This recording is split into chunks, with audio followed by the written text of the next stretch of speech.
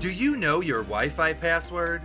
Our devices connect automatically, so you probably don't often think about it unless you have people over or you get a new device. But there's one mistake you could be making with your Wi-Fi that could hurt your security. For Personal Tech Media, this is 2 Minute Tech. I'm Jim Herman.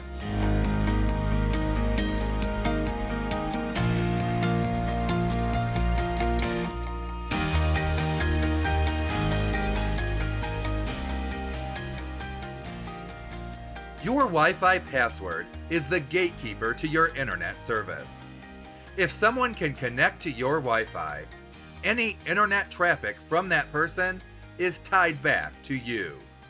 There are many people who have been subjected to police investigations for illegal activity that someone conducted through an open Wi-Fi network or a network with a simple password.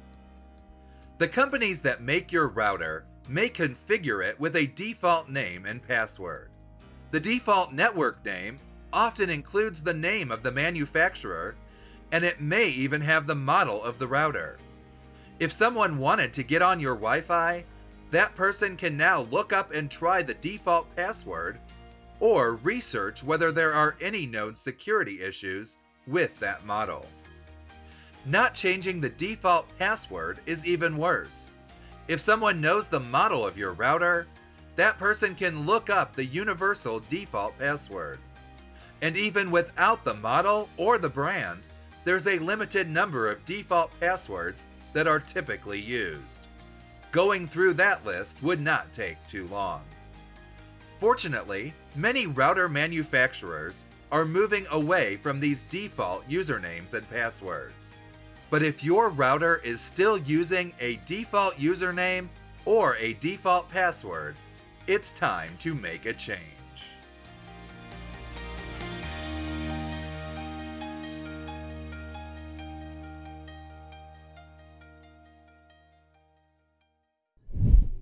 Thanks for listening. If you're new to the show, visit our welcome page at 2minute.tech/welcome for more information and links to some of our most popular episodes. That's TWOminute.tech/welcome.